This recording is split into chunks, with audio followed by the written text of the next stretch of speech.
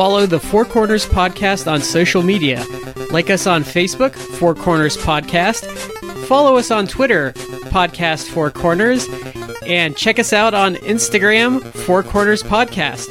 You can also subscribe to us on iTunes and Stitcher. Don't forget to leave us a 5-star review. I want to take this time to apologize to the television audience for what they're about to see.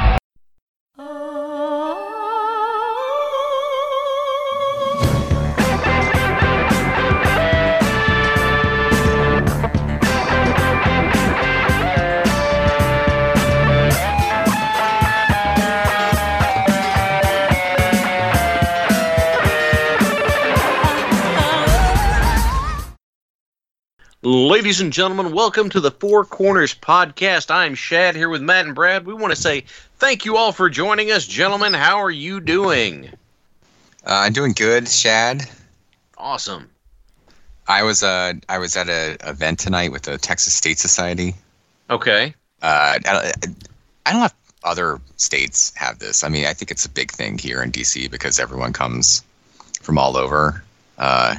And it winds up being like just a bunch of like Capitol Hill people. But today was the Frito pie reception. Really? Have any of you ever had Frito pie? I believe so. It's amazing. What is it? You basically take the really like classy way to do it is you have one of those little snack size bag of Fritos. Mm-hmm. But you can just have like Fritos by themselves, I suppose. But then you take some piping hot chili and just dump that right on the Fritos, along with whatever fixins you want to go along with your chili, like cheese or jalapenos or chives. Yeah, I'm not a big Frito person. You know what, though? You should try it with some chili on top because it kind of becomes delicious. It does. And it like softens the Fritos a little bit. So you get a nice, you get the delicious chili. You have a little bit of crunch from the Fritos. It's magical. It is. It's magical. My wife does go insane when Taco Bell does like the Dorito shells for their tacos. That made that company. I feel like that. This is like I could be completely making this up, but I actually feel that Taco Bell was kind of hurting in the sales department until they brought those on, and they brought them on just as like a short time thing, but they became so popular that they offer those year round. Hey guys, we're solvent now. We need to keep this. It legit did put them like in the black. I think they have made a ton of sales with that. Yeah. So I do not like Taco Bell at all, and my wife will occasionally have me like pick up dinner if she's working from home and she'll ask for Taco Bell. I hate their menu because there's a couple restaurants that do that, and Taco Bell is a primary offender. I think Burger King is also a big offender of this, is they assume you understand what they have, and their menu's impossible. Oh, yeah, I know what you're talking about. Panera Bread is also really terrible. Even if you know their menu, you can't find things on their menu in the drive-thru. Well, that and you're eating Panera Bread, so... Their breakfast is okay. I wouldn't touch their lunch food with a 20-foot pole. What place? Panera. Well, okay, so Panera, there's one that's one that's near my work, and it's actually not bad, but it gets old. It gets old a lot, like very quickly. They cater it a lot where I work. I actually like a lot of their bagels, but a lot of their bagels you might as well just be eating like a donut. They're just. I like their honey walnut spread's good for the bagels. But it's primarily if we get catered at work, we get that or we get Potbelly, which I don't really care about Potbelly either. Oh, really? I like Potbelly, but whenever I go to Potbelly, I inevitably only get one sandwich. I get like the Mediterranean sandwich, sometimes with chicken, sometimes not. And that's literally the only thing I get. There's plenty of other sandwiches or soups on the menu that I don't even bother. And I actually don't mind Taco Bell. Although I don't really like the Doritos. The Dorito flavored tacos are okay, but I have this should be almost like a bag of holding question. Do you guys like hard tacos or soft tacos? Soft. Soft. It depends on the mood for me. Oh no, soft is the way to go, in my opinion. See now there's a cheat to that though, because it is my wife's preference of the soft taco in the hard taco shell. What? This is madness. You can't do 2 taco shells in one. Yeah, That's them kind of the double-decker thing. tacos. I remember back in the early 90s, a double-decker taco commercial featuring Coach, it was Bobby Knight and Mike Krzyzewski trying to recruit a kid. And it's like, no, we'll give you all the soft tacos you want. We'll give you all the crunchy tacos you want. And then Rick Pitino walks in. He goes, you want some more double-decker tacos, son? And they go, son? He goes, sure thing, Coach. And they go, Coach? Can I ask you a That question? stuck. Did Rick Yeah. Pitino offer him said taco and then punch a hooker? It wasn't in the commercial that made it to air. I can't speak for otherwise. Can't speak for the outtakes. No, I really can't. I don't think Rick Pitino punched a hooker in that scandal, but I mean, there was some really dumb decisions going on. I mean, there. I assume when the word hooker comes up that you have indeed punched a hooker. No, that was the ShamWow guy that punched a hooker. Oh, okay, that's a little different. That's a little different. So, we want to thank y'all for joining us for this wrestling podcast. For all your hooker punching needs. What a way to start the program. I know, right? Thank I you. promise for the joining rest us. of the podcast will not be discussing punching hookers. I No, think. but we might end up back at Taco Bell at this rate. I don't know. But we got to give our shout outs. The first one is to Collar and Elbow, the wrestling brand, collarandelbowbrand.com. Use the promo code 4 Corners Podcast. That's the number 4, capital C in Corners, capital P in Podcast. Save 10% off your order. And Matt, what's our other shout out? That would be to Epico Cologne, who has fantastic ring gear. Oh, what? Matt, that sounds like a segue. It sounds like a segue. That's right. Tonight we are going to be talking about ring gear, both entrance attire and, gear in the ring, all that kind of stuff. We're going to be breaking down what we think the best entrance attire. You know what's funny that you bring up ring gear is Deontay Wilder is blaming his loss to Tyson Fury on his 40-pound entrance attire. It's not like he didn't know what he was getting into with that. That sounds like that might be the 3rd or 4th excuse he's now offered. Oh, really? So I don't know if you guys he got watched that fight. Oh, he got smoked.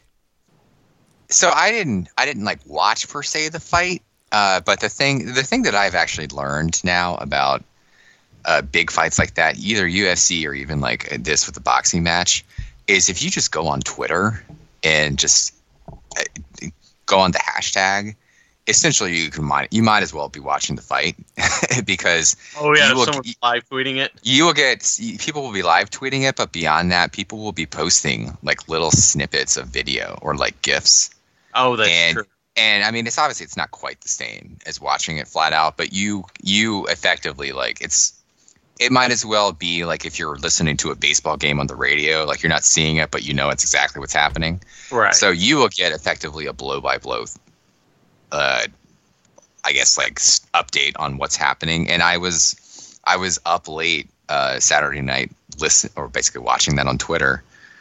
And it was crazy because again, like there might be like a slight lag between rounds, but people would be posting like little videos of what was happening, and yeah, he just got wrecked. Oh, it was so bad. Like Tyson Fury was like licking his neck at the end of like the 6th round. Oh yeah. No, so I have someone who did watch it was explaining to me that really like he's arguing that the fight was actually over in the 2nd round. Oh, people were saying the 1st round because so what happened and what Fury said is he figured out like in the 12th round of their first fight is that Wilder just falls apart when you force him to backtrack.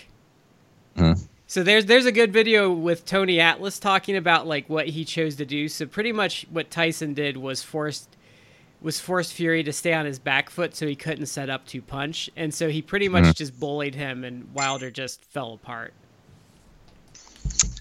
That's kind of what this individual I was talking to said, that basically basically Wilder tried to go for a KO in the second round and couldn't get it, and then Fury pressed him, and then he just like basically lost it. And then by the third round is when Fury gave him that brutal punch that I guess it looked like, and at the time people thought it busted his eardrum. They said he had to cut inner ear from that. Yeah. That's the one that the still from the fight is floating around, right? Well, he's leaking. He's just leaking blood from the ear. I guess allegedly he didn't full on rupture the eardrum, but it did. He was not the same after that. After that, the fight was basically over. It went to like I think the 7th round. But yeah, and this corner threw in the towel, which he said he's going to fire his corner guy for that. Well, okay, you should actually be sending them a gift. Yeah. Because they're protecting your livelihood and your life, and hopefully, you're not going to be like 40 years old and have horrible CTE. Yeah. Could you imagine that though? So you're this dude and you're 6'7" with this amazing punching power, and this 6'9" monster comes in there, and this 6'9" monster can move and like has these uber technical skills. Like that's just gotta suck. No, Tyson Fury is an absolute beast of a human being. I kind of wanted him to win just because much like with Conor McGregor, even though Conor McGregor, I think at this point is kind of just like he in a different way than John Jones. A piece of human excrement. Yeah, he's just a piece of human garbage. But I do like characters. Maybe this is why I gravitated towards pro wrestling. Like I like people who have a lot of personality and who are really kind of fun to watch just because they're just odd or unique. Or sings Miss American Pie after he wins with the crowd. Yeah. And then Tyson Fury is all of that, but he's actually like extraordinarily competent as a boxer. I actually felt he should have won the first match. That whole split draw thing, if you had actually paid attention to that fight, in my opinion, he didn't. He should not have. He should not have lost. He wasn't down. Yeah, but if you can't finish someone, like the judges like are practically illiterate anyway, so you're taking your life in your own hands. Yeah, I've seen fights where guys have dominated 8 rounds and like have lost. Even like if you look at actually the points for this fight, basically the 3rd or the 7th rounds, like Fury was just dominating him. Like he was just dominating him. And it would be like maybe a 2-point difference or something. And it's like, come on, like the guy's done. It's just a matter of whenever Fury wants to end it, or when they throw in the towel, which is what happened. I also think where he should not fire his corner guy is, I used to watch boxing a lot more back in like the 90s, probably up to about 2008. And where he should not fire his corner guy is there's numerous guys and really good guys and it would have happened in this fight, that get KO'd and are never the same again. Right. And like the way that fight was going, like Fury was it was coming. Like it might have been another couple rounds, but he was gonna get knocked out because Fury was just. It was like a surgical dissection. Yeah.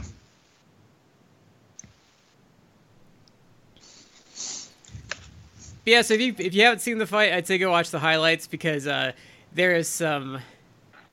Like he unloads on him a couple of times really well. That's not the real question. The real question is how much money is Vince going to be offering Tyson Fury? Oh God! Now for another match at like WrestleMania. God. I think it's too late to get him for the Saudi show.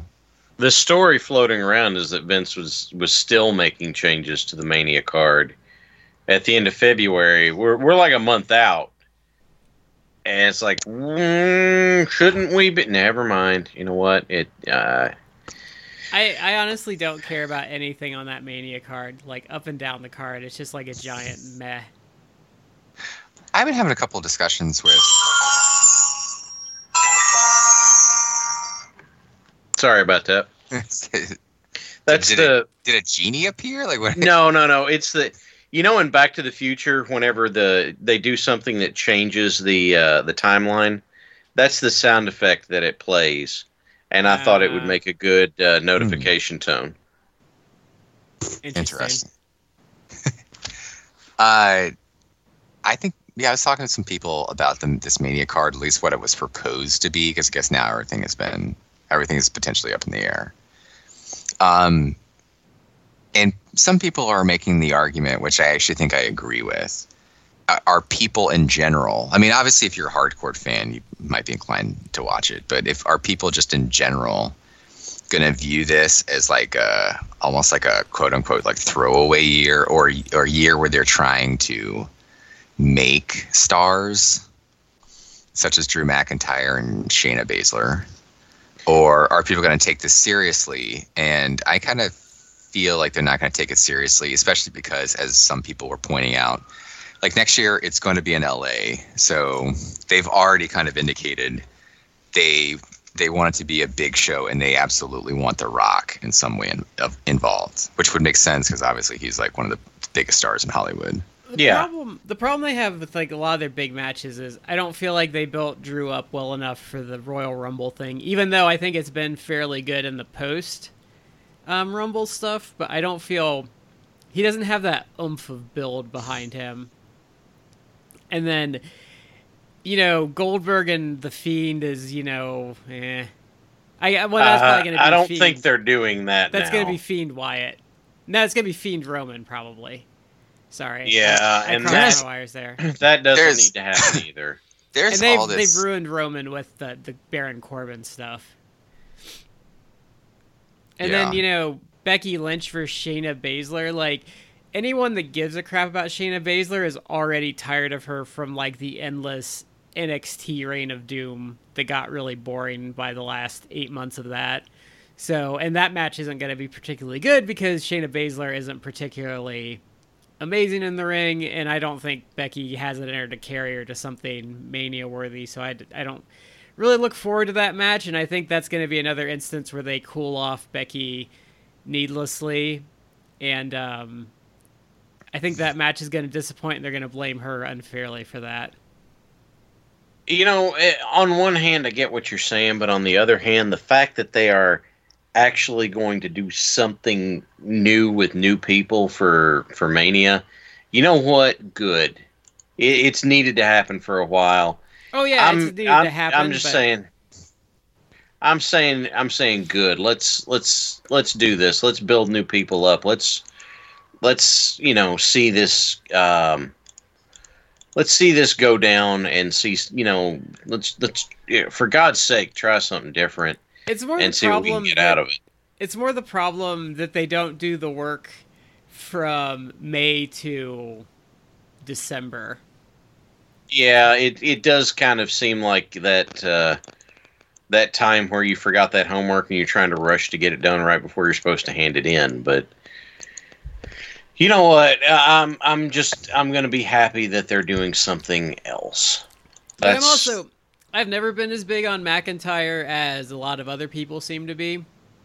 Like, I don't dislike him or anything. He's just kind of there for me, and he always has been, even when he was, like, doing indie stuff and he was kind of getting big.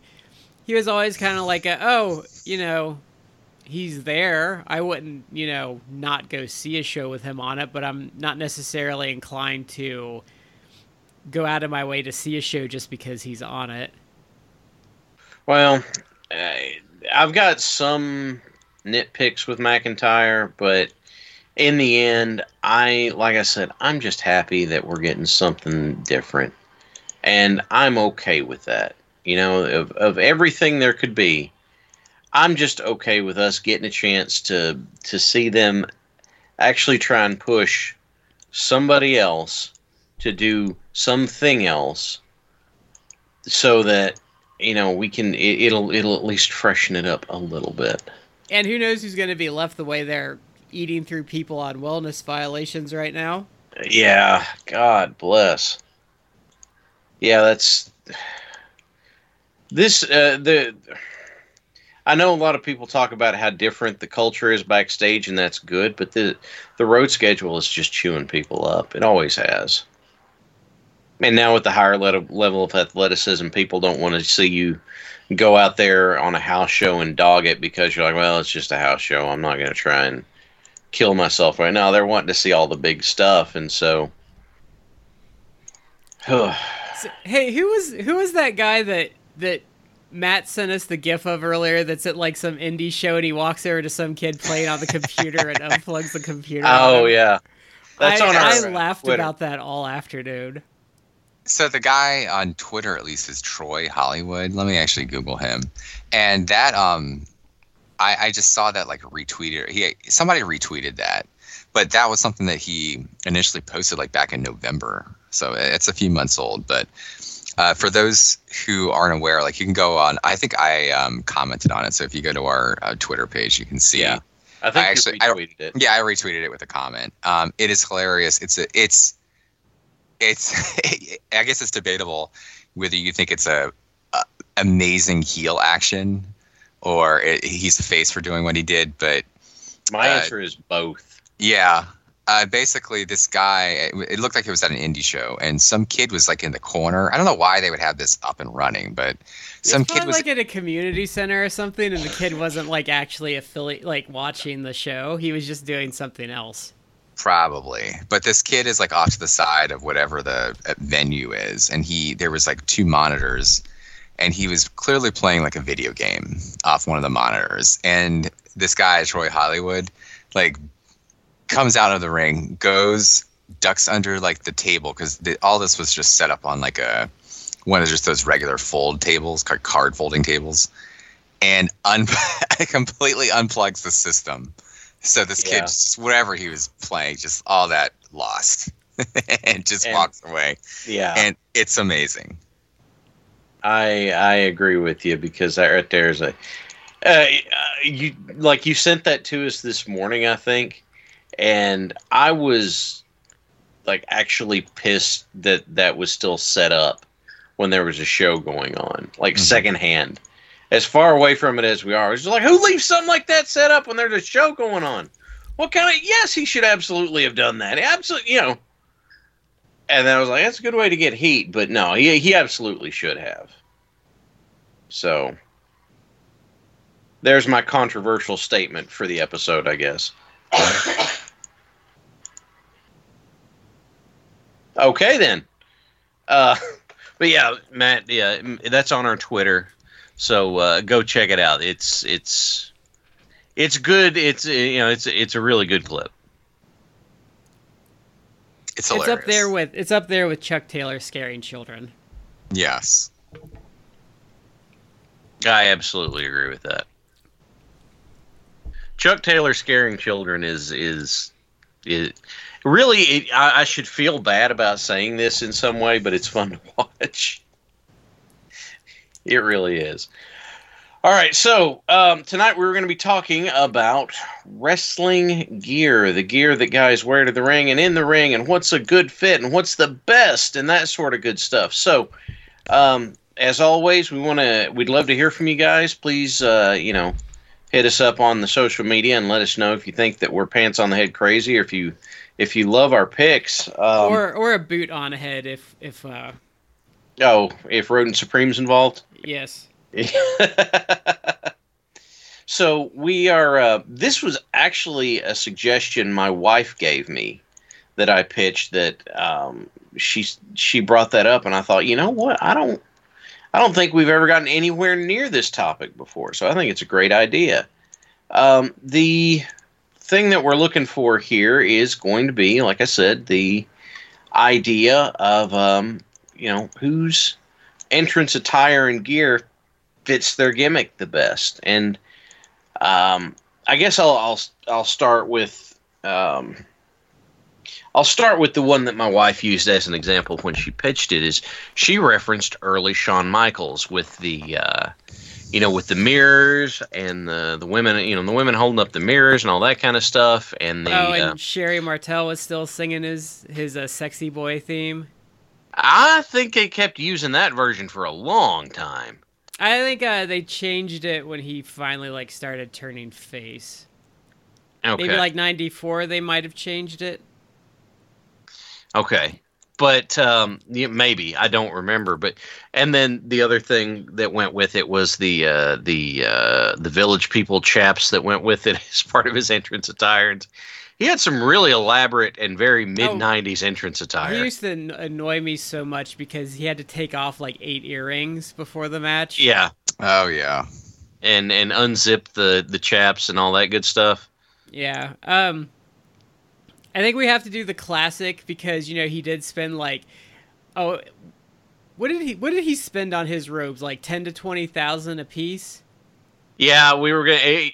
At the time I thought they were 5,000, but yeah, that was one of the big ones on my list. And Matt and I had chivied a little bit back and forth before we got started, and we were both like, yeah, we're going to spend a lot of time talking about Ric Flair. There's a funny side story since we're talking about ring gear. Cornette was telling a story once that Flair was in some hoity-toity like business attire place, and he called like Cornette, and he's like, hey, they've got really nice pants here. Do you want some? And Cornette was like, yeah. And he said like, yeah, Flair sent me 2 of every color. I should have known better. Wow. Jeez. But even there's the thing there's the double with Flair, especially like in the 80s. Like you get the ring robes, which are amazing, and he's got a bunch of them. And like he does the spin to really give you the full impression of it. But coming out for promos, just the sunglasses, the custom fit suit, the Rolex, the rings, and he's always like, the really classy guys always carried the belt like folded up, like tucked in their arm, like in their like armpit. Like there's a classy way to carry a belt, and not everyone knows how to do it. I think it's actually a lost art now. Yeah, you don't see it happen as much. Like, the place that we see it the most right now is on NWA Power. But it's just not something you see a whole lot right now. You see people, most commonly it's over the shoulder. In my time with one that was, even in my time with it, I didn't actually put it over my shoulder, but it was part of my gimmick is that I had chains wrapped around it and I just carried it off to my side because for me the point wasn't that I held it, it's the point that nobody else did. See, I feel heels and faces should hold the belt differently. Yeah, I agree with that. Here's a funny story. Back in the late 90s, when the Kane won the heavyweight title off of Austin in, what was it? Was it First Blood or... Bad Blood, I think. Okay, I can't remember what kind of match it was. It was like a cage match that was a First Blood match, I believe. Okay. And Kane said something to the effect of, if I don't win, I'm going to set myself on fire or something like that. So the Undertaker's like, well, I can't let my little brother do this to himself. So he helped Taker win the belt off of Austin. And I was on the phone with a friend of mine watching this when they're getting ready to have the return match the next night on Raw, which was a very WCW thing of them to do. Yeah, but it made sense at the time though, because they really sold that as a very dire situation. Yeah, but the music, the music hits. Kane's getting ready to come out, and my friend said to me, he goes, if he comes out here wearing the belt, he's going to keep it. If he comes out here with the belt over his shoulder, he's going to lose it. Lo and behold, he walks out with it over his shoulder and dropped it. And I was just like, wow, that is some crystal ball stuff. What was his reasoning behind that? He didn't, at the time, I didn't think enough to ask him to clarify it, but if I were to guess, it would be something about the permanence of it. Because, like, if you've just got it over your shoulder, you don't even have it fastened. It's like you're ready to just put it down immediately, right? It's like, okay, I am here. I have this. I now put it down. I am done. As opposed to, like, if you strap it on, there's more care in it, I guess, maybe. I'm spitballing here because we didn't talk about it specifically, but I was just kind of amazed at his fortune telling ability on it. I also think going back, I think guys doing interviews in street clothes is a really lost art as well. Yeah. Everybody does not need to be in ring gear to do an interview. Well, I hate, like, on Raw when a guy comes out in his ring gear and he doesn't even wrestle on the show. Like, why did you even have that on? Yeah. That used to be real bad on WWE pay-per-views, is that you would have people in full gear standing around talking, and it ain't like it's a quick thing to get in and out of wrestling gear and get all taped up or anything like that. But they're in full gear and they did nothing on the show. And it's yeah, like, I know. Why? Why are we doing this? Why? I mean, if that happened at a show I was at, I was pissed about it. I'm like, first of all, don't let me get geared down and then tell me you need me to do something. You know, just go ahead and tell me if you need me to stay in gear. And then second, don't have me get geared up for nothing. Yeah. I imagine because you have to there probably is a lot of stuff that goes into that. Well, yeah. I had a lot. I had, like, braces that I wore under my stuff, and I would wrap my hands up and all that kind of thing. But back to Flair. It's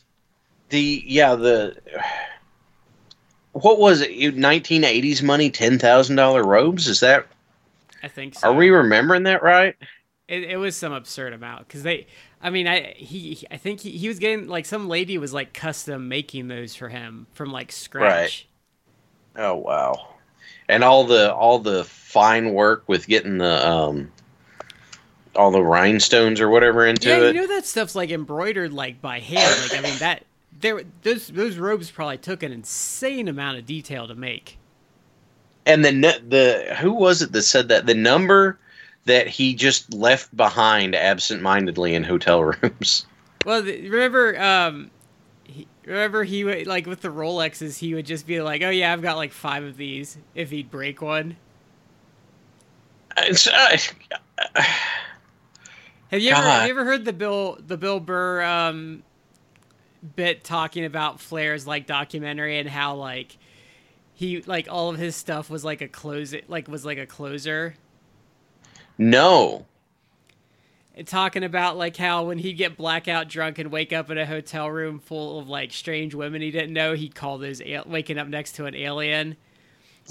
And they were asking him if he was an alcoholic. Like, well, I don't really think I'm an alcoholic because I've never thought about stopping. No, I am completely unfamiliar with this. Yeah, go look it up on YouTube. It's amusing to see it through his eyes.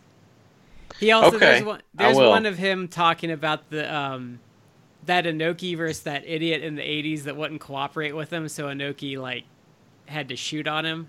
Yeah, just beat the piss out the great Antonio, I think it was. Yeah, that wow. I know what you're talking about. You pulled that straight out of your ass. Good job. I did, and I can't really justify it. I think to go along with that, though, Honky Tonk Man says his suits cost like about $3,000. Oh yeah, the full embroidery, like, jumpsuit thing. That's a good point. I hadn't thought about that.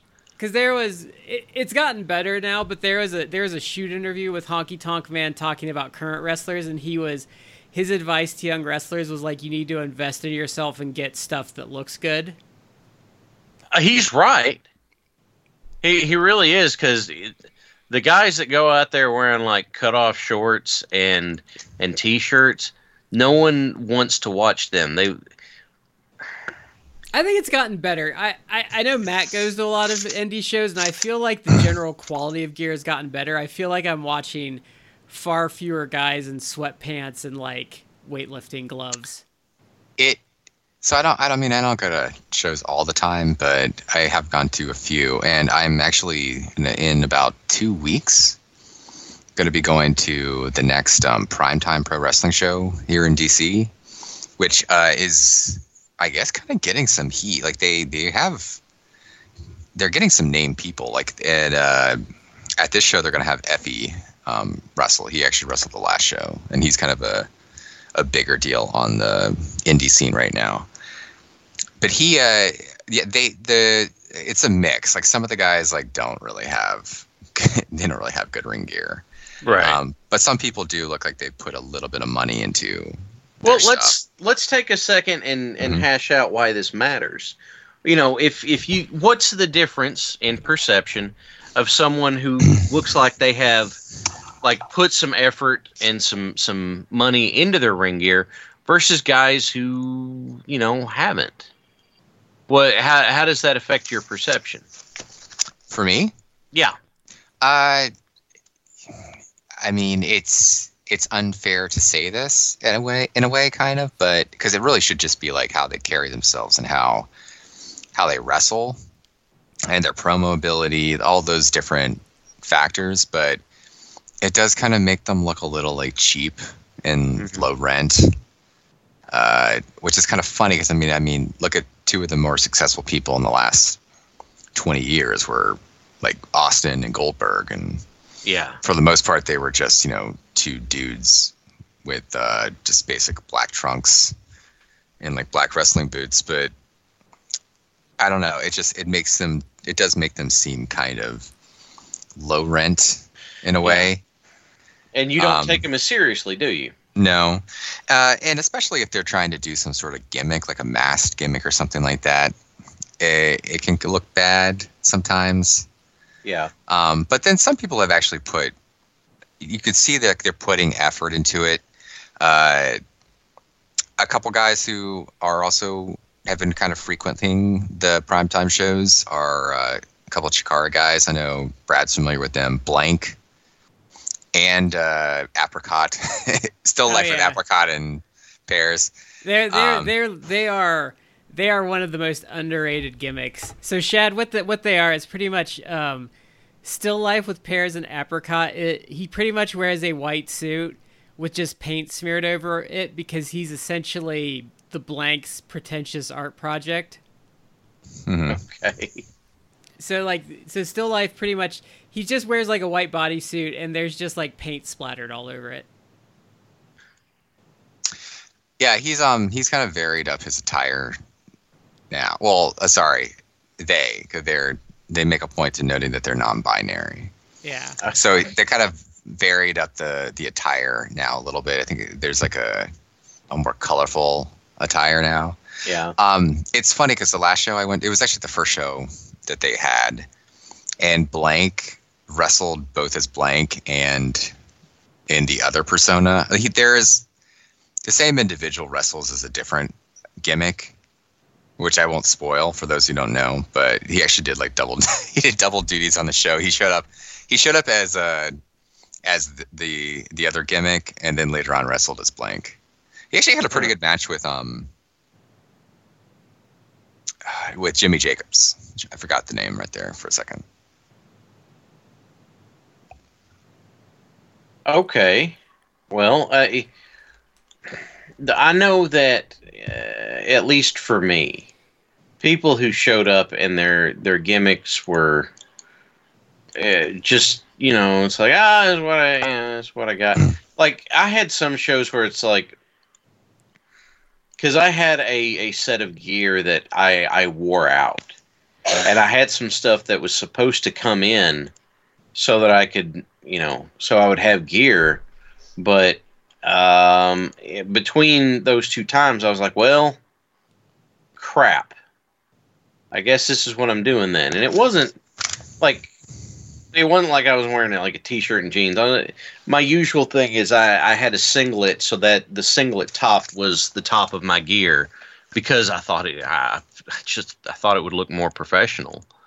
It made it look like I fit in, like I belonged with what we were doing, but it bothered me to not have gear that made it even look like I was trying. My problem too is like guys that don't put the care in to cover up their faults.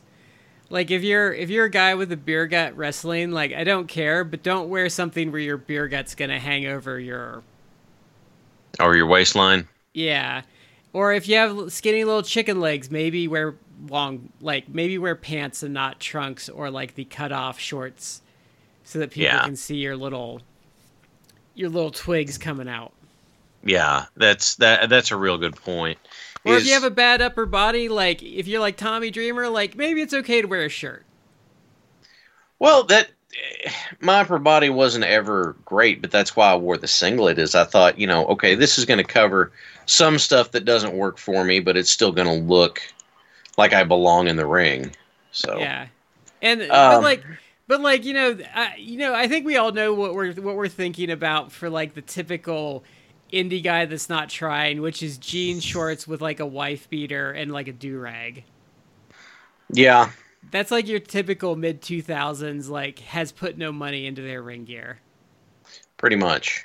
And then, like, there are some guys who get super offended by that.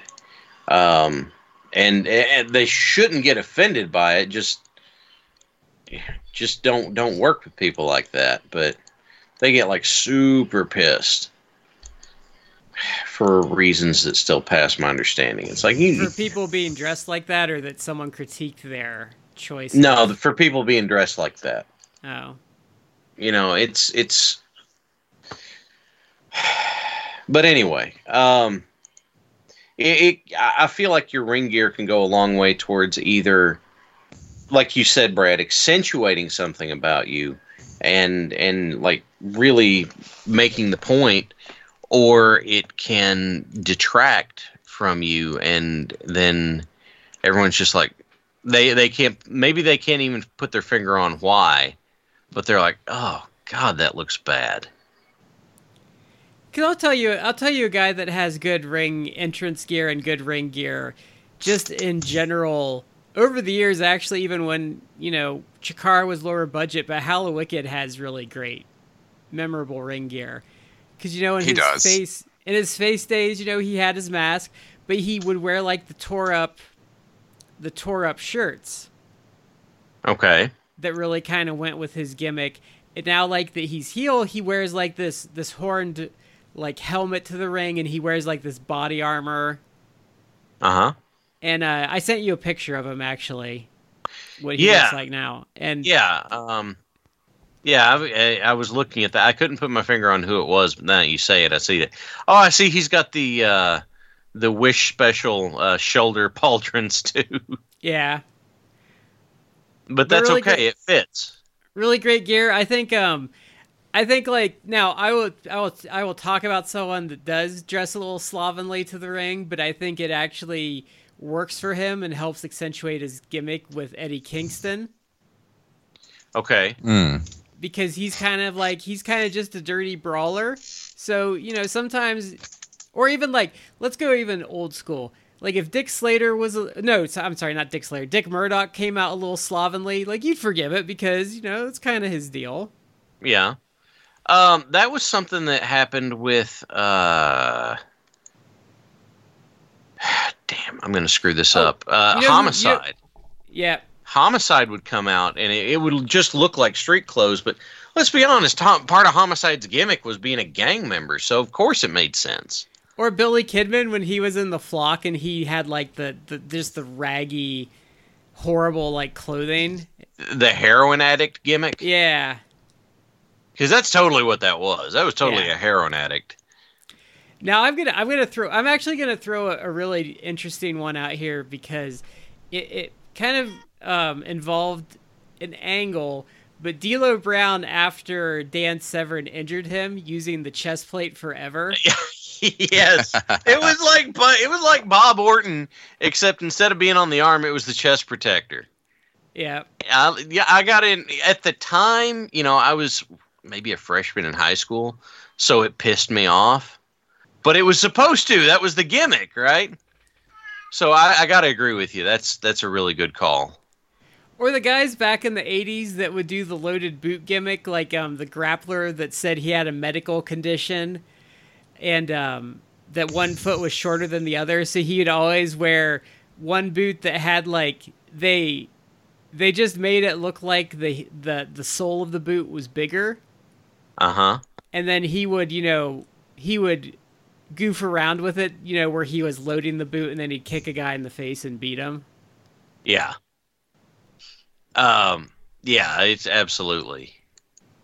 It's nice whenever you can do that sort of thing, where not only does your ring gear fit your gimmick, but it gives you opportunities for shenanigans. Yeah. Because shenanigans is a fun word to say. Or my personal favorite is SummerSlam 88 when Rick Rude came out with Jake Roberts' wife on his tights. Oh, wow.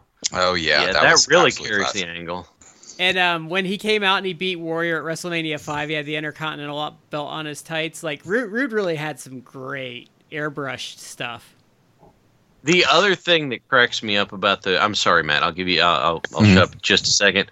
But about the Rude with Robert's wife airbrushed on it was those were only good for one match because Roberts literally tore them off of him at the end of that match.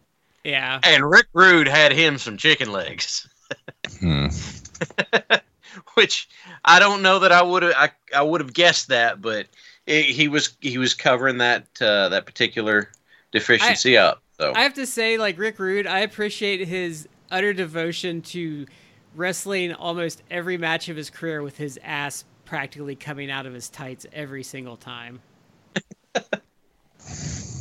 What were you going to say, Matt? If we want to actually go with someone from the modern era who has worked the whole I'm going to airbrush your face onto my tights gimmick, it's Velveteen Dream. Oh, that's such a good point. And he's even doing it as recently as these last few days for NXT, which that was actually it kind of got some people talking online basically because it's kind of you don't know who's the heel or the face. The heel should be Roderick Strong, but it's not really face behavior to have a man's wife and child airbrushed on your tights, which is what Dream was doing.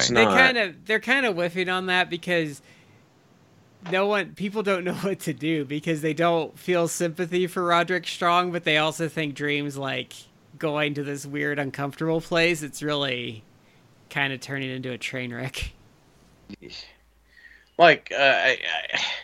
This is one case where the mind games sell of something like that would really work. If they were saying, oh no, he's playing mind games with him, he's trying to mess with him, like they claimed to do with Goldust. Okay, cool. We can do this, but I guess they're not, if I'm understanding correctly. Are they just kind of... They're getting too cute with it, I think, is the problem. I don't know. Okay. I don't particularly care for what they're doing because, I don't know. I know Dream's supposed to kind of be a gray area character, as far as the face-heel alignment, but it's really not a great story, in my opinion. Well, and... well, I guess we'll just kind of sit back and see what happens. Maybe there'll be a payoff down the line. But now, if we're staying modern, Cody Rhodes has been really good lately with his ring attire. Yeah. And as well as interview attire, because he usually does a suit. Yeah. See, that's actually a good example. He's kind of, in a way, he's kind of aping... I'll say Ric Flair, but it's that whole concept where it's if you want to present yourself as the star, and he's clearly the biggest babyface in AEW. Mhm. But he goes out there and he wears like a suit for doing a promo or an interview.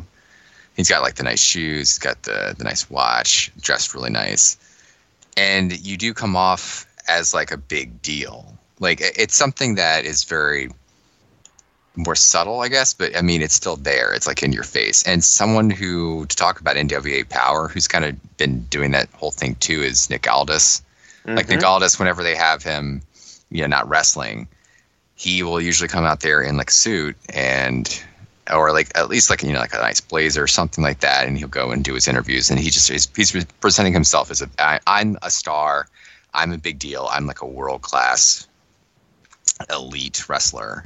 And I mean, I guess you can choose to buy into that or not, but to me, like I think it works. Like if you present yourself like a star like that, then that's how you are. And I mean, this isn't just the way in wrestling. Like I know there are oftentimes, like if you actually play like organized sports, there was rules. Like, I mean, this is even going back to, I remember when I was like in high school, like I played like high school. I played some high school basketball, and basically if it's an away game, it's like there were basically dress code rules. Like you need to wear like a tie and a sport coat and like dress pants. You kind of need to present this image as someone who is a big deal. So because there's a Cody certain does amount a great of job with that. Yeah, there's a certain amount of just taking yourself seriously and wanting other people to take you seriously as well. So yeah, I agree with you, and it's Cody is doing a great job with it. No, I don't. The only time I think I've seen where someone's like worn a suit for stuff and it's not worked was like the Mick Foley tuxedo hardcore champion thing, and that was done just to prove that it didn't work on him. So that shouldn't even really count. But that's the only instance I can think of where that didn't work.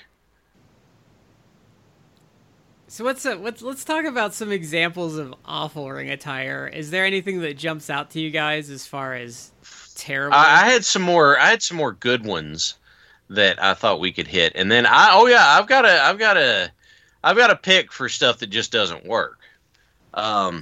If you don't mind, or do we want to come back to good ones? Let's change it up and do a bad one, and then we can All spin right. around and. Here, I'm going to sit on mine in case you guys have one you want to throw out there, and then I'll throw mine out. See, a lot of mine are related to like bad gimmicks, like Mantar or Bastion Booger, or even like the Shockmaster. God, the Shockmaster was so Or Tugboat. bad. Or Tugboat with his sailor outfit. Oh my gosh, that was awful. Yeah, that was pretty bad too. Or the Headbangers where they were wearing like the giant bras when they would come to the ring.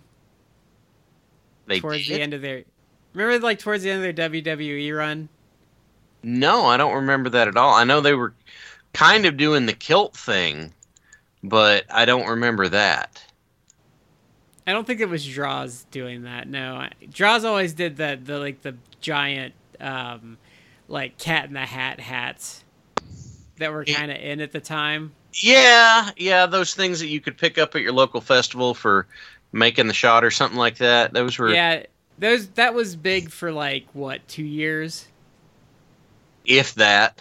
It was like a rare moment of WWE being in the cultural zeitgeist of something. Well, it's because it was in that time when lots of folks had lots of personal freedom, and so he wore that because it was a popular thing, and he's like, well, I'm going to go ahead and do it. Yeah. And it worked, but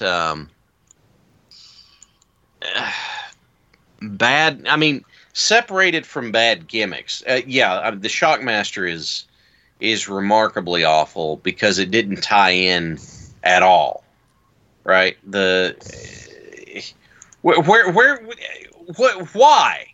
Why is the gimmick the dude has a spray painted glitter stormtrooper helmet? Where does this tie in? How does this make any sense? Yeah. It doesn't. I have actually two great examples of awful ring attire that just popped in my head. Roman Reigns and Baron Corbin. Because with Roman, it's not offensive in and of itself, but you want to push this guy because he supposedly has this great body, and you cover 95% of it up. And then Baron Corbin has just waffled between just awful ring attire his entire career. Well, like his early NXT stuff and the biker thing fit. Yeah, but That then makes sense. but then he had all of his flab coming over his. Well, but that he kept the shirt early on, and it fit for the jackass biker thing. Like that made sense. But yeah, with Roman, I've never understood it. If the guy is supposed to be this big baby face, then why is he wearing the aforementioned D'Lo Brown chest protector all the time? Well, and why is he still running around in like Shield attire? That's been over for 5 years now. And then back, and then gone, and then back. Yeah, I think he just leaves it on just in case. If you want a kayfabe reason behind it, it's like you never know. It's happened before, but I have not liked it. No, in the why is Roman still wearing that? It doesn't make any sense to me. Matt, you've been quiet for a minute. Are we deeply offending you? No, I don't mind Roman's attire. I do think that they should probably change it up, but I don't think they will. I think they I mean, they put out like 1 million toys of him, so you would think, why don't you just change it up? So Yeah. you can kind of go to that well again. Roman's, sorry, Baron Corbin's is not good, but yeah, I mean, it kind of like he had a stretch where it made sense as he was trying to be the whatever the title of Raw that they, the constable, Constable. It's he didn't look anything like Odo, so I hated it. That doesn't make that's a bad joke. He also had the faux pas of he was holding on to like his balding hair like way too long. That didn't do him any favors, but after his like Constable of Raw thing ran its course, and he kept wearing that, he just kind of looked like a host at an Applebee's. That's a great way of putting it, actually. Right? Because here he comes out to the ring, and it's like black slacks and a black shirt with a vest over it, and it's like, how many in your party tonight? And I couldn't. I couldn't. Right? He got fired. He looks like he got fired from that place on Office Space because he didn't have enough flair on. He was only wearing the company mandated flair. Yeah, he had no flair at all. Yes, just none. And he had a case of the Mondays. I mean, I think I touched a nerve. No, there's some. If someone said that to me at my work, there's a good chance they might get a pen in the eye. Hell no, man! I think someone get their ass kicked if they said that where I work. What would you do with $1 million? 2 chicks at once? Not every chick's gonna be into that, man. Kind of chicks double up on a guy like me would be. That's a good point. That's the most logical statement I think I ever heard in a movie, and it was amazing.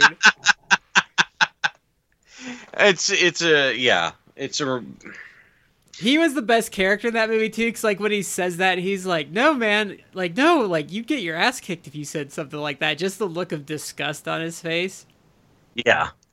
I can't remember that actor's name, but he was in Drew Carey, wasn't he? Yeah, he was on the Drew Carey show. He was always really good at pulling off those like small details like that. Like he wasn't ever stealing a scene, but the scenes always worked for him. Was he the security cop in Jay and Silent Bob Strike Back? Or was that the other? No, I believe you're right. I believe he was. Baron Corbin's ring attire is so bad it sends us off into movie references. It's because Silent Bob has better ring attire. I can't really say anything. I did the long jacket bit myself. Well, so let's see. I'm trying to think of here. I'm going to give you a collective run of bad ring attire for a long time. Like same thing over and over again. Is that after Triple H's metamorphosis into the power trip, as I suppose it was called, or the corporate champion or whatever the hell, right? He would always be presenting himself as, the corporate champion with the suit and all that sort of stuff. And then he would come to the ring as like, no, you don't understand. I'm the awesome, like, kind of sort of biker badass guy too. And it's like, and every WrestleMania, this biker entrance where like he's driving a power trike to the ring instead of an actual bike or something like it has never. And the Terminator entrance, for God's sake, like it didn't work. I love how he loves the cosplay Arnold roles, and it's like you don't look nearly as good in that stuff as you think you do, because Arnold's muscles had muscles. Yeah, right? Are you with us, Matt, or are you just like, oh God, they're talking about Triple H again? No, I'm here. That power trike, I forget about that until you bring it up, because you bring it up like once every 4 months, because I think that offended you deeply, Shad. It's so stupid! It's not so much it offends me deeply, but it doesn't make... If you're going to be like, no, we're doing the biker thing and I'm coming out to the ring, then ride a bike, right? Don't be like...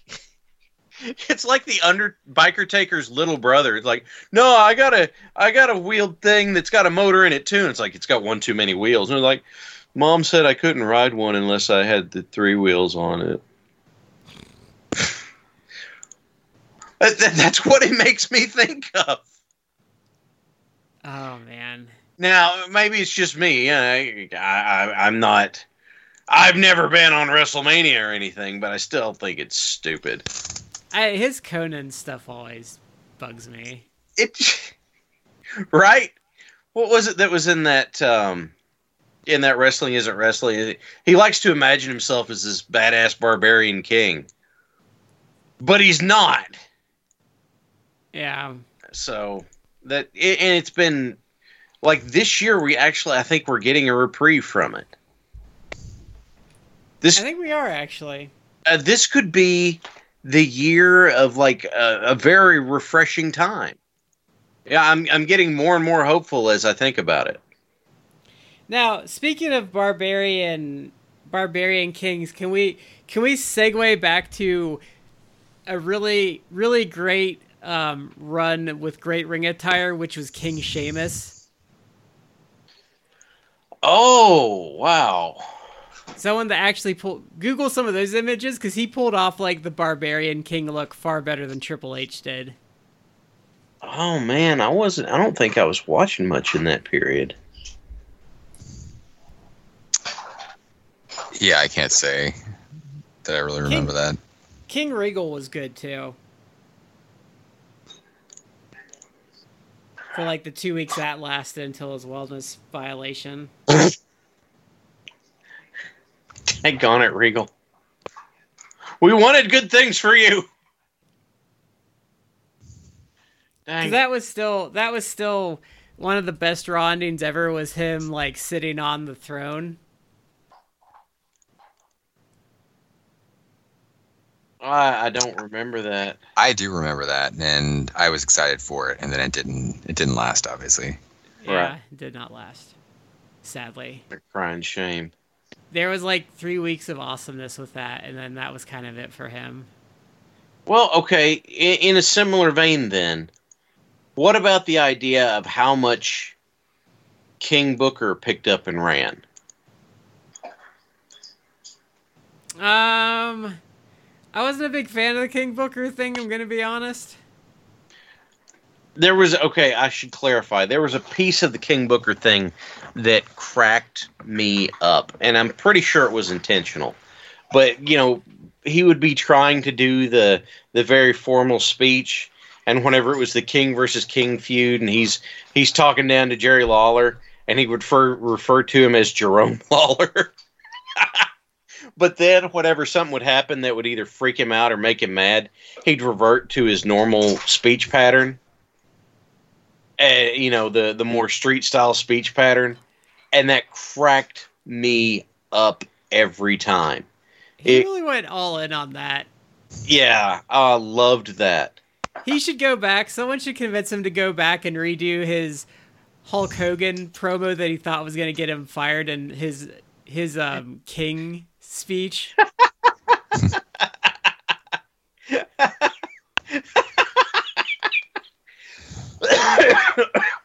Oh man, just the idea of that. He's got a good sense of humor about that, though. He said he thought he was going to get fired. Yeah, you can see it as soon as he says it. He's like, oh man, I just lost my job. And he said Hogan came up and like thought it was hilarious, and then he felt better.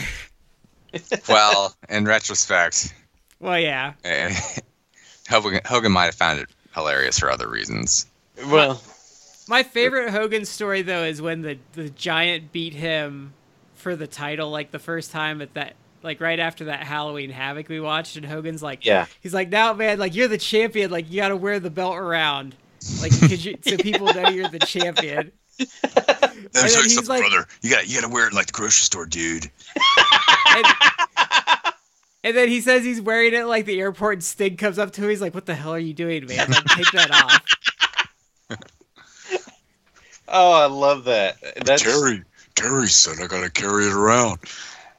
Put that thing away. But those are the kind of ribs I like hearing about, not like the self-destructive, like sociopathic ones people always want to hear about. Like, I like that one because no one was murdered or, you know, beaten to within an inch of their life. Like, no animals were killed. Like, it just humiliated someone publicly for a bit, and you know, it was funny. It makes for a funny story.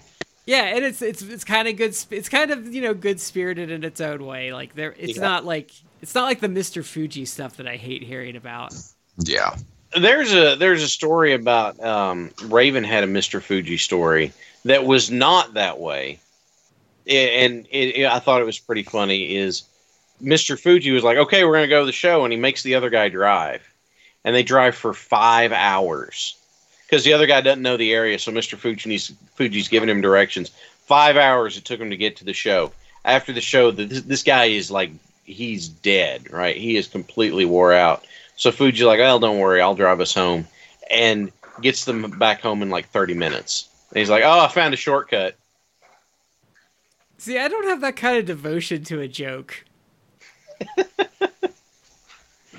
I love that story. I think that particular rib, I think, is great. It reminds me of one of my favorite Jericho segments from Nitro, is when he did the Spinal Tap thing where he was coming out to face Goldberg, and he got lost in the backstage area, and it's just him going around corners like he's gonna hit the entrance area. We talked about that one. That was a Thunder in Lexington, Kentucky. Oh, okay. Were you at that one? I was not. I had some friends that were, and then there was a promoter that I worked for that proposed to his wife at that show. Nice. So, you know, that's a thing that happened. But that was pretty funny TV. Jericho is kind of interesting in that he does ring gear that fits what you're doing, but he works really hard to find like ways to wring heat out of it that I don't think other people work as hard to try and do. Like, you remember his Raw debut, and just like on one hand it was awesome Just see him there, and then on the other hand, he just looked downright silly with the top knot and the disco shirt. Yeah, he's also changed his look a lot over the years. Right. Which I think is great. That should absolutely happen. But all right. Bad example. Other bad examples that aren't just bad gimmicks, because it's too easy to pick on just bad gimmicks for that. Now, kind of going back to people holding title belts. What did you guys think of Hollywood Hogan playing the world title like an air guitar when he was in the NWO? I liked it. I actually thought it was. It added something to the character. Well, I mean, part of it was like they spray painted it, like so. Yeah. He's kind of treating it like garbage, but also, you know, he wanted to be the champion. So, him playing, I think, added some character to that, especially since he's supposed to be like a rebel. And yeah, I liked it. It fit. It really did. I agree with you, Matt. It was it very much fit with the way the gimmick went. So that was good stuff. I still have to go back and separate my new fan Markness from some of my feelings on stuff like that, because I was so mad at the time when they're just like defacing the title. I love the one where he was he got in that old lady's face at ringside. I remember that. And like he was actually selling for her a bit. Yeah, because she would like rear back to swing at him, and he'd step away from her. Yeah, that was great. That I need to watch that again, because that was like masterful, like how he handled that. Oh man, it was one of those things where it's like, okay, that's got to be a plant, right? Because the way she was acting towards him. No, because I think they did that was like in Tennessee or something. I think she used to be at like the Smoky Mountain shows. Like I've recognized her at other shows over. Watching old footage really? Sometimes. Wow. It was okay. Wow, that's fascinating. I had no idea. Yeah, because I know Cornette's talked about it. He said the old ladies were the ones you had to watch out for. They didn't care, man. They just in my experience, it's been the older folks are the ones you got to be real careful about. Because I know Chris Zellner on the Between the Sheets podcast was talking about it was either his mom or his grandmother and her sister would go to the shows and they'd throw ice at the heels. Right. It's man. So there's older folks, man. There's you got to watch them. Well, like Cornette would talk about when they do Mid-South, the cops would have to surround you to go to the ring, and he said you couldn't veer too far to the side because the fans would figure out if you were too close to the side, they could reach through the police and stab you. Yes. Oh shit. That's okay. That's crazy. It is. The craziest one was apparently the heat that Skandor Akbar got at one point, because with the police surrounding him, they couldn't get near him, and he was smart enough not to get close to the police. So they started putting Drano in squirt guns to try. My God, sociopathic behavior. I know, right? If you ever listen to like Cornette said, like there was this one time they were chasing them down the highway, and they got up right next to them, and he said like Dennis Condrey pulled the biggest gun he's ever seen out of like his boot and started brandishing it to get them to back off. Yeah. Like the Cornette stuff, like especially if you listen to his the one where he answers listener mail and he gets into like the Mid-South stories, it's insane. Yes. He tells stories about the fans in like South Louisiana. He said they were Cajuns with knives who were boozed up and believed everything was real. And they were always ready to go. And there was I don't think it was him, but someone talking about how you had to have two cars. One is the one that you would actually drive to the shows, and because it would get destroyed. Well, and he said they wouldn't slash your tires. They would they would stab them a certain way so that you wouldn't realize your tires are flat, and your tires would go flat on the freeway in the middle of nowhere. Like they would just do. He said they would just destroy your cars. Like they figured out what hotel you were at. They would just destroy your car. Yep. Oh man, it's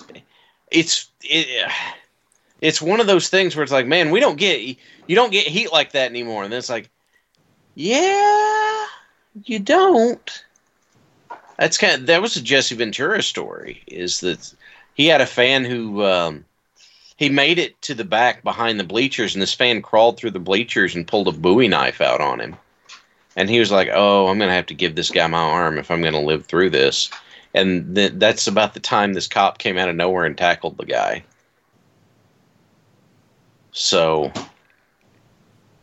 when the stories about Puerto Rico are really bad too. Yeah, they would throw water bottles full of pee at you and stuff, and batteries. I think Puerto Rico is where they said the batteries would get thrown at you a lot. That was in in Foley's book. Is he went to go work a show in Puerto Rico?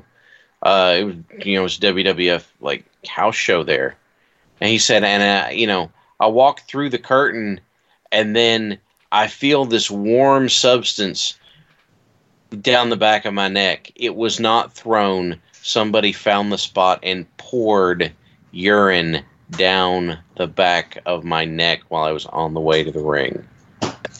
That's edging into biohazard territory. Yeah. In my state, that's assault. Yeah, I don't know where you've been. I don't know what your bodily what diseases you're taking. Yeah. I mean, now with coronavirus, I'm terrified. I feel like I'm constantly washing my hands. Just trying to. Somebody's got coronavirus in the background. Oh, no. No. That was my house. Didn't Piper get shot or something in Portland? I think he got shot at, but I don't remember. Okay. Getting shot. Oh, we really veered off into. Yeah, I was gonna say. So ring gear. Let me see. Who was someone that had some just god awful? I'm sitting here there's a difference between bland and boring and generic and bad. And we talked about it 2 weeks ago. You were not a fan of Michael Hayes' ring gear for that World Championship Wrestling episode we watched. His dad tights. Yeah. Yeah, that kind of ties back to what you said earlier about stuff that accentuates and looks good on you, and it's like, that waistband was up at his belly button, Yeah. But at least it was an effort to try and cover for a perceived weakness. It's so I guess I can't hate too hard, but God, yeah. Back of my mind, it's tickling the back of my mind, and I'm trying to get a handle on just really, bad ring gear or entrance attire. Oh, I guess I was gonna say the Kiss Demon, but I mean the attire was okay. It's just the gimmick sucked. Yeah, and we did get Screaming Demon Smiley out of it. That's true. Screaming Demon Smiley was amazing. Okay, what about after David Flair quit trying to follow in his dad's footsteps and was running around with Crowbar? No, I like that because it fit. Okay. Sometimes if you're Ralphus, you should look like a slob. That's fine. No, okay. I've got one here for you. The one that was managed by PMS when Shawn Stasiak was known as Meat. and he had the trunks that looked like underwear. They looked like... Oh, yeah, that was bad. Oh, how about Beaver Cleavage? He barely appeared on TV. Yeah. Yeah. That fed into a really awful angle. Or how about when Dustin was doing the artist formerly known... No. That was still Goldust. When he was doing, like, the Born Again thing, and he was just, like, doing, like, the white stuff, and he wasn't Goldust? Well, there were two cases. Because the first was the artist formerly... I think the artist formerly known as Goldust was first. But he was still Goldust, wasn't he?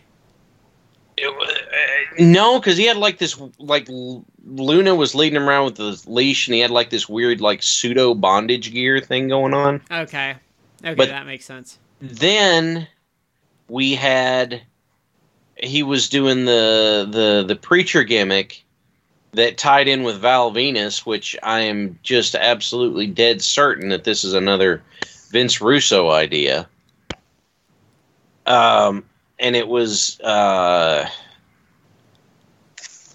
he kept doing this like he's coming back, and that same friend that called it with the cane thing, he was like, "Oh, he's going to bring Goldust back," and I was like, "You think so?" And he's like, "Oh yeah, that's exactly what he's talking about." I'm like, oh, because like at the time I was still a newbie to the whole thing, and he's right, but it didn't seem as crystal ball as the other one did. But yeah, he brought back the gimmick after. Oh God, the fact that I'm going to say this, like Dustin and Marlena were going to reconcile, and then Marlena ended up hooking up with Val Venus and said never mind. And God, it's so bad and so trashy. And then he was just like, well, I'll just go back to being Goldust. And so he did, and nothing of consequence was gained. Wow, you remember that era really well. I do not remember a lot of that stuff anymore. Because that was right in that era was whenever I first started watching. So it was all new. And it all kind of seared into my brain. And I'm embarrassed that I remember that all so well. Golly, why couldn't the concussions have taken that out and left like my high school geometry behind or something? So who are a couple of guys that you wanted to talk about for good attire?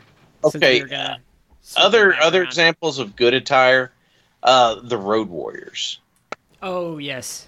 Now, not the Legion of Doom. I thought their stuff sucked. They're kind of more 80s look that wasn't like so plasticky. Well, I mean, I was fine with it no matter what, because it was, the Road Warriors, they look like a Mad Max gimmick, which is what they were supposed to be. They really, I feel like they didn't have the same edge in WWE though, because you really need them like in the AWA or NWA coming out to Iron Man and just two nuts hitting the ring and just are automatically like just beating up whoever they're in the ring with. That's a fair point. But it really fit. It's, here comes the Road Warriors with the giant spiky shoulder pads and the crazy face paint. Yeah, they could have walked right out of a Mad Max movie. I hesitate to admit, but I've been trying to find a beat up old pair of shoulder pads that I can paint up and make a Road Warriors costume out of. It hasn't happened yet, but I'm working on it. Could you do football pads? Yeah, but I've been trying not to have to buy brand new ones. Oh, you could probably find used ones of those. I should just look harder if I'm gonna do it. I just haven't looked hard enough yet, and like it'll come, like the urge will come to find that, and I'll go looking, and then it'll pass, and I'll quit looking.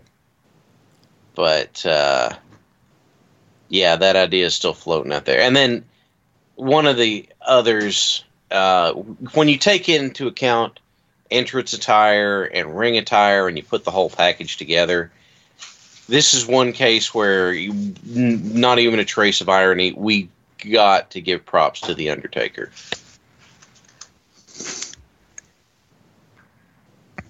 Yeah, and we did. Well, no, and he's someone who, I mean, the gimmick has kind of gone through different iterations, but he is someone who has changed up his look quite a bit over time. Yeah. And it's except Purple Glove era Undertaker. I hated Purple Gloves. Which did you hate more, Purple Gloves or Biker Taker? Oh, Biker Taker's the worst. You know, the one concession I wanted out of Biker Taker was, why are you still calling him the Undertaker when he's not? Right? The Biker Taker's so hard, though, because he was so terrible in that run, and he was just really unprofessional for a lot of it. Yeah. And we talked about that a couple episodes back, but he really gets a weird pass for some of the stuff he pulled. When some of the liberties he took on Canyon and stuff like that.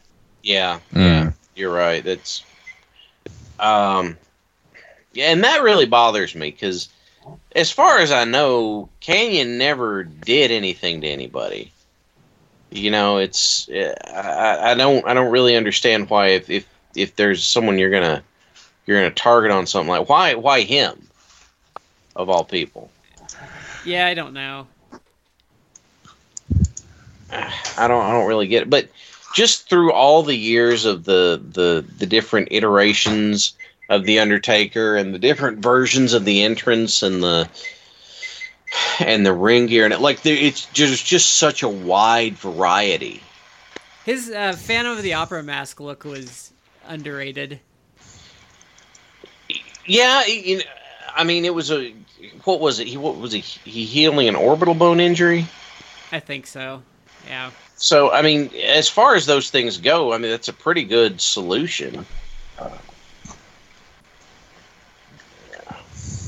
So let's. I want to use one that I think is just a great entrance attire. Is Vader when he has the whole mastodon the steam mask, the whole H.R. Giger inspired. Yeah, that one's good. Yeah, and I think it goes without saying is Hushin Thunder Liger. Oh yeah. Yeah.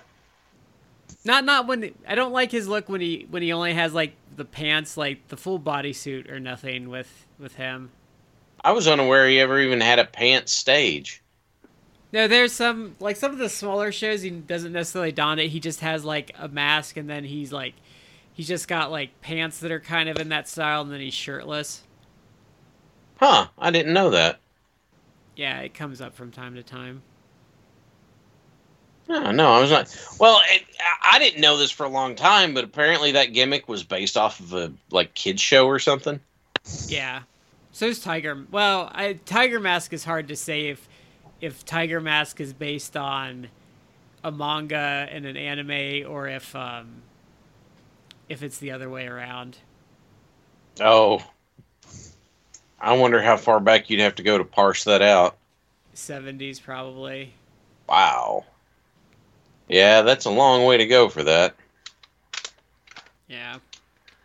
Oh, man. Well, Matt, did you have anybody else you'd want to throw in the hopper here? If we're going to go, if we're talking about Japanese workers, someone who I actually felt, I mean, it's not as if the overall attire or appearance was per se elaborate, but I felt that Great Muta back in the day, really, when he first debuted and was doing stuff in the United States, but specifically back when he was doing stuff in NWA, WCW, he looked very different, obviously, and with the face paint and using the mist, he just came off as very unique. And then, of course, nobody wrestled like he did. Right. So I felt that the overall package really it added a lot.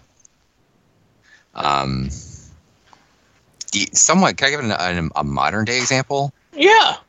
A guy who obviously has a lot of attention now because of his interactions with, basically being as part of AEW, not a Japanese worker, but Pentagon.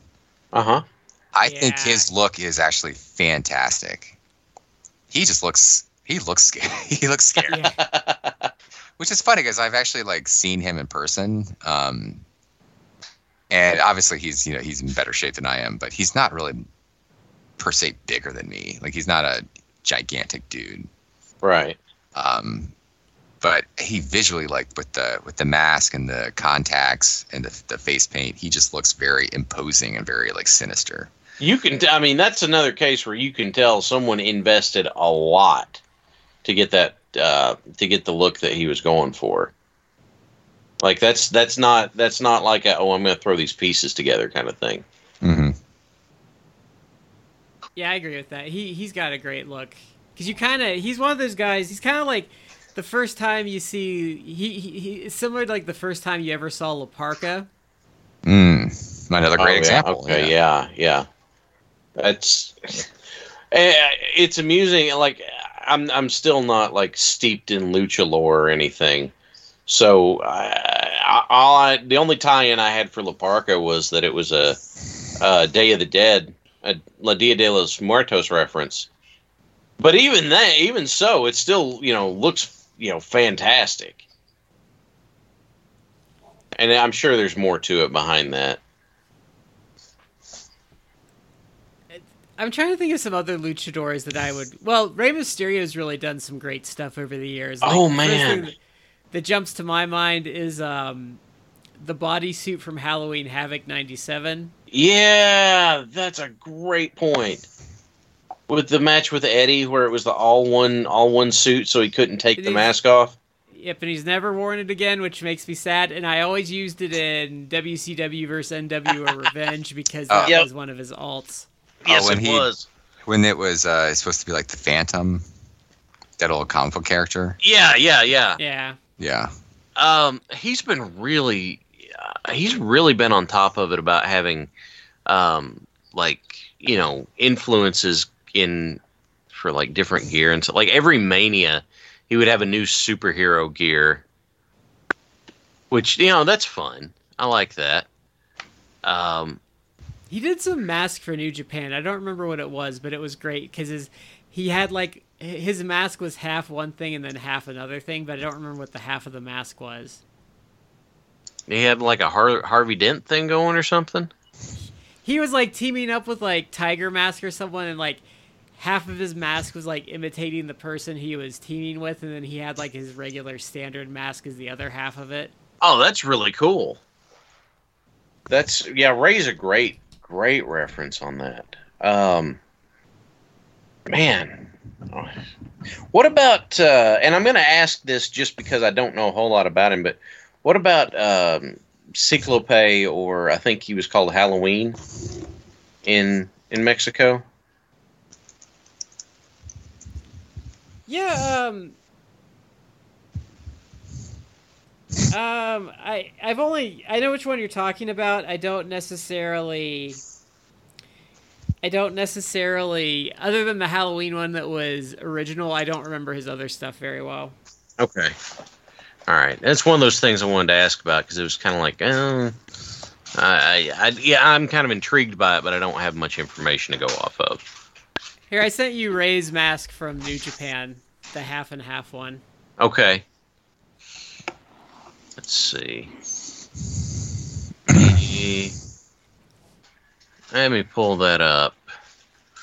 Oh man, look at that! That's because it's got the lion, no, it's a tiger mask. You're right. Yeah.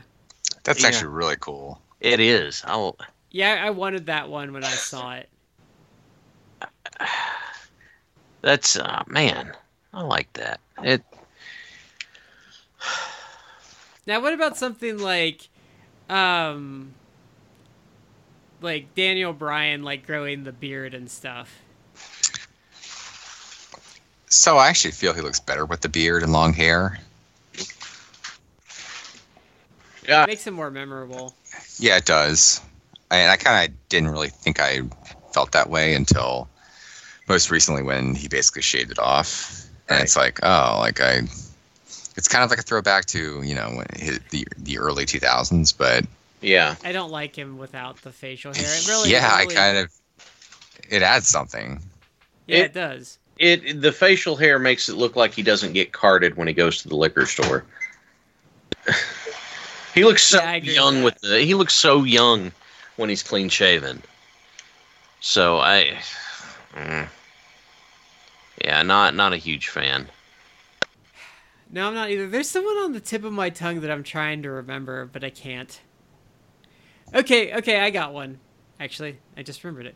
How about, like, in WWE, Eddie Guerrero coming out in the car? Yeah, I did feel like that added something. The lowrider. Yeah, you could tell they were really on board with him when he got to... When you get to have a car in your entrance, you know that Vince is on your side. I also thought it was really good with Alberto Del Rio in his first run. Like, I thought some of his entrance attire was really strong. I didn't watch much in that stretch, so I don't have much to go off of. He would usually have varying expensive cars. Okay. So similar kind of thing, I guess? Yeah. Okay. I've actually got a couple. Okay. Okay. So I'm gonna list two as more serious, and then one as a not serious, more comedic, but just for funsies, I guess. The more serious one, going to Japan, I actually felt both the entrances of Bruiser Brody and Stan Hansen with the Japanese crowds were fantastic and added a lot to their characters, because they're both supposed to be like brawling wild men. Mm-hmm. And the fact that they would come in and be like in Hansen's, let's just be swinging like a bull rope, or even like Brody, and they occasionally would legitimately just like punch people and shove people out of the way. Mm-hmm. And the Japanese people just loved it. It's like, I guess because you're like, oh my god, I'm part of the show, right? But it just added a lot to their character and their gimmick. Mm-hmm. For both of them. What do you guys think? So I found out recently that what Hansen's yelling during those matches when he does the bullhorn thing is youth, and I don't know why he does that. It was part of an angle he was in whenever he first started working there. Is it pitted him on the same side as some younger guys against some of the older hands, and I can't remember the names. I'd have to go find the interview clip again. I think it was a Back to the Territories thing, that interview he did with Cornette, but I can't swear to it. Okay. But it was out of that angle, and then he just kind of kept doing it. I love Hansen. I think it would make, if I did a list of like my top 50 matches of all time, that match with him and Andre would probably make my list, just because Hansen's like a force of nature. Mm-hmm. Mm-hmm. You get no argument here, I don't think. He's such a force of nature that it flummoxed Andre of all people. But I think having the cowbell on the bull rope actually was a nice touch for him, just because it made him even more loud and obnoxious. Mm-hmm. Oh, that's a good point. Yeah. Can I get my not serious one? Yeah. Yes. Teddy Hart coming to the ring with his cats. Oh, yes. That does kind of... Yeah. Mr. Money? Yes. I would agree with that. He always has some weird, get-up, too. Because I think he, goes to the store and picks the ugliest thing he can find. Well, that one MLW we watched, he came out wearing like a velvet tracksuit or something and just wrestled the match in it. Yeah.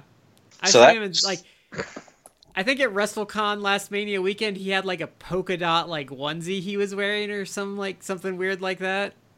Yuck. Yeah, that's the point, I think. Ugh. Okay. Whatever, Teddy. Yeah, Teddy Hart's not exactly in a place for being renowned for good decisions. No. Well, no. I mean, I think not at all. I think his reaction to his girlfriend disappearing was a good indication that his judgment could be charitably called questionable at best. Yeah, that's a very charitable way of putting it, I think. Okay, here's another one for the and I wouldn't even call this as a tie to the gimmick, but just for bad entrance and ring attire. The WWF run of Dusty Rhodes. The polka dot. With his polka dots, daddy! You know, I remember. He, towards the end of that, like, he ditched it, and he kind of went more to, like, he was wearing more standard clothing, and it was a lot better. It'd be kind of hard not to be a lot better than those stupid polka dots. When he was teaming with, like, Dustin towards, like, the very end, like, he wasn't wearing the polka dot as much. Oh, okay. I remember how I remember this. I'll never know. But there was a promo, a Thanksgiving promo, that they did for. They were like, "What are you thankful for?" And it cuts to Dusty. I'm thankful for my polka dots. Except as he says this, he's like rubbing his fingers on two polka dots in his chest, but he's flipping the bird with both of them. I think the worst example of him and his polka dots is when he has the nightstick and the police hat with his polka dots. Yeah, that was weird, wasn't it? Yeah, I was like, did I like wander upon the wrong thing here? Did we miss a step? Like, did I come across the naughty channel by mistake? Yeah. I mean, that's definitely not what I would want to see on that. Oh man. So, are there any others you guys would want to throw in for contention? No, I think I'm good. Matt? I'll do one honorable mention. Okay. I actually feel current star, AEW star, but Orange Cassidy's look is very imitatable. There are people who actually are going out there cosplaying as him, and I think it adds to his kind of overall character. Yeah. Oh, it absolutely does. Mm-hmm. You know, the ripped up jeans and the what's the phrase I'm looking for here? I don't know how to describe his jacket. What do we call that? Like a 1980s members only jacket or what? It's just like a denim jacket to me. Okay, the one that I remember seeing on AEW didn't look like just the denim jacket. There was a different one, I think. But I don't know how to describe it. But it fits. It all fits with the gimmick, right? The kind of malaised the attitude and aura he puts on. Mm-hmm. I mean, I agree. I like that. Speaking of AEW, what are your feelings towards Emi Sakura's Freddie Mercury look she goes for? I don't really feel it. Nah, me neither. At least she's going for something, I guess. I have to admit something. It took me entirely too long, like entirely too long, to realize that Nakamura was doing like a Michael Jackson gimmick. Oh, really? Yeah. It took me so long to finally put those pieces together that I'm kind of ashamed of it. I give Tanahashi props for having good ring attire. He really does like the rock star thing well. I have nothing to contribute right now.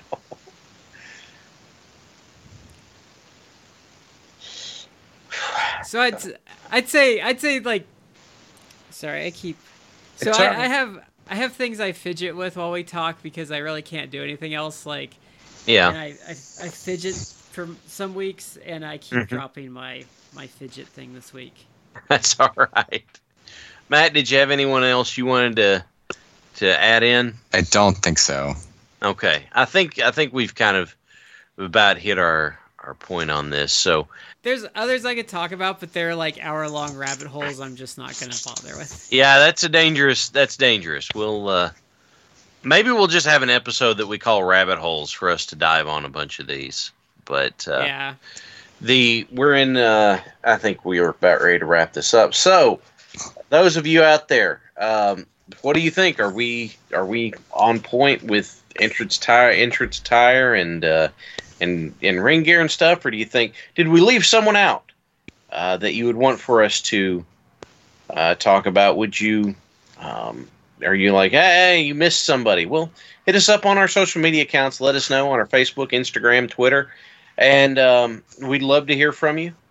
And so this is Shad here with Matt and Brad. We've been in 3 quarters. You're in the 4th. Thank you for joining us, and we'll see you next time.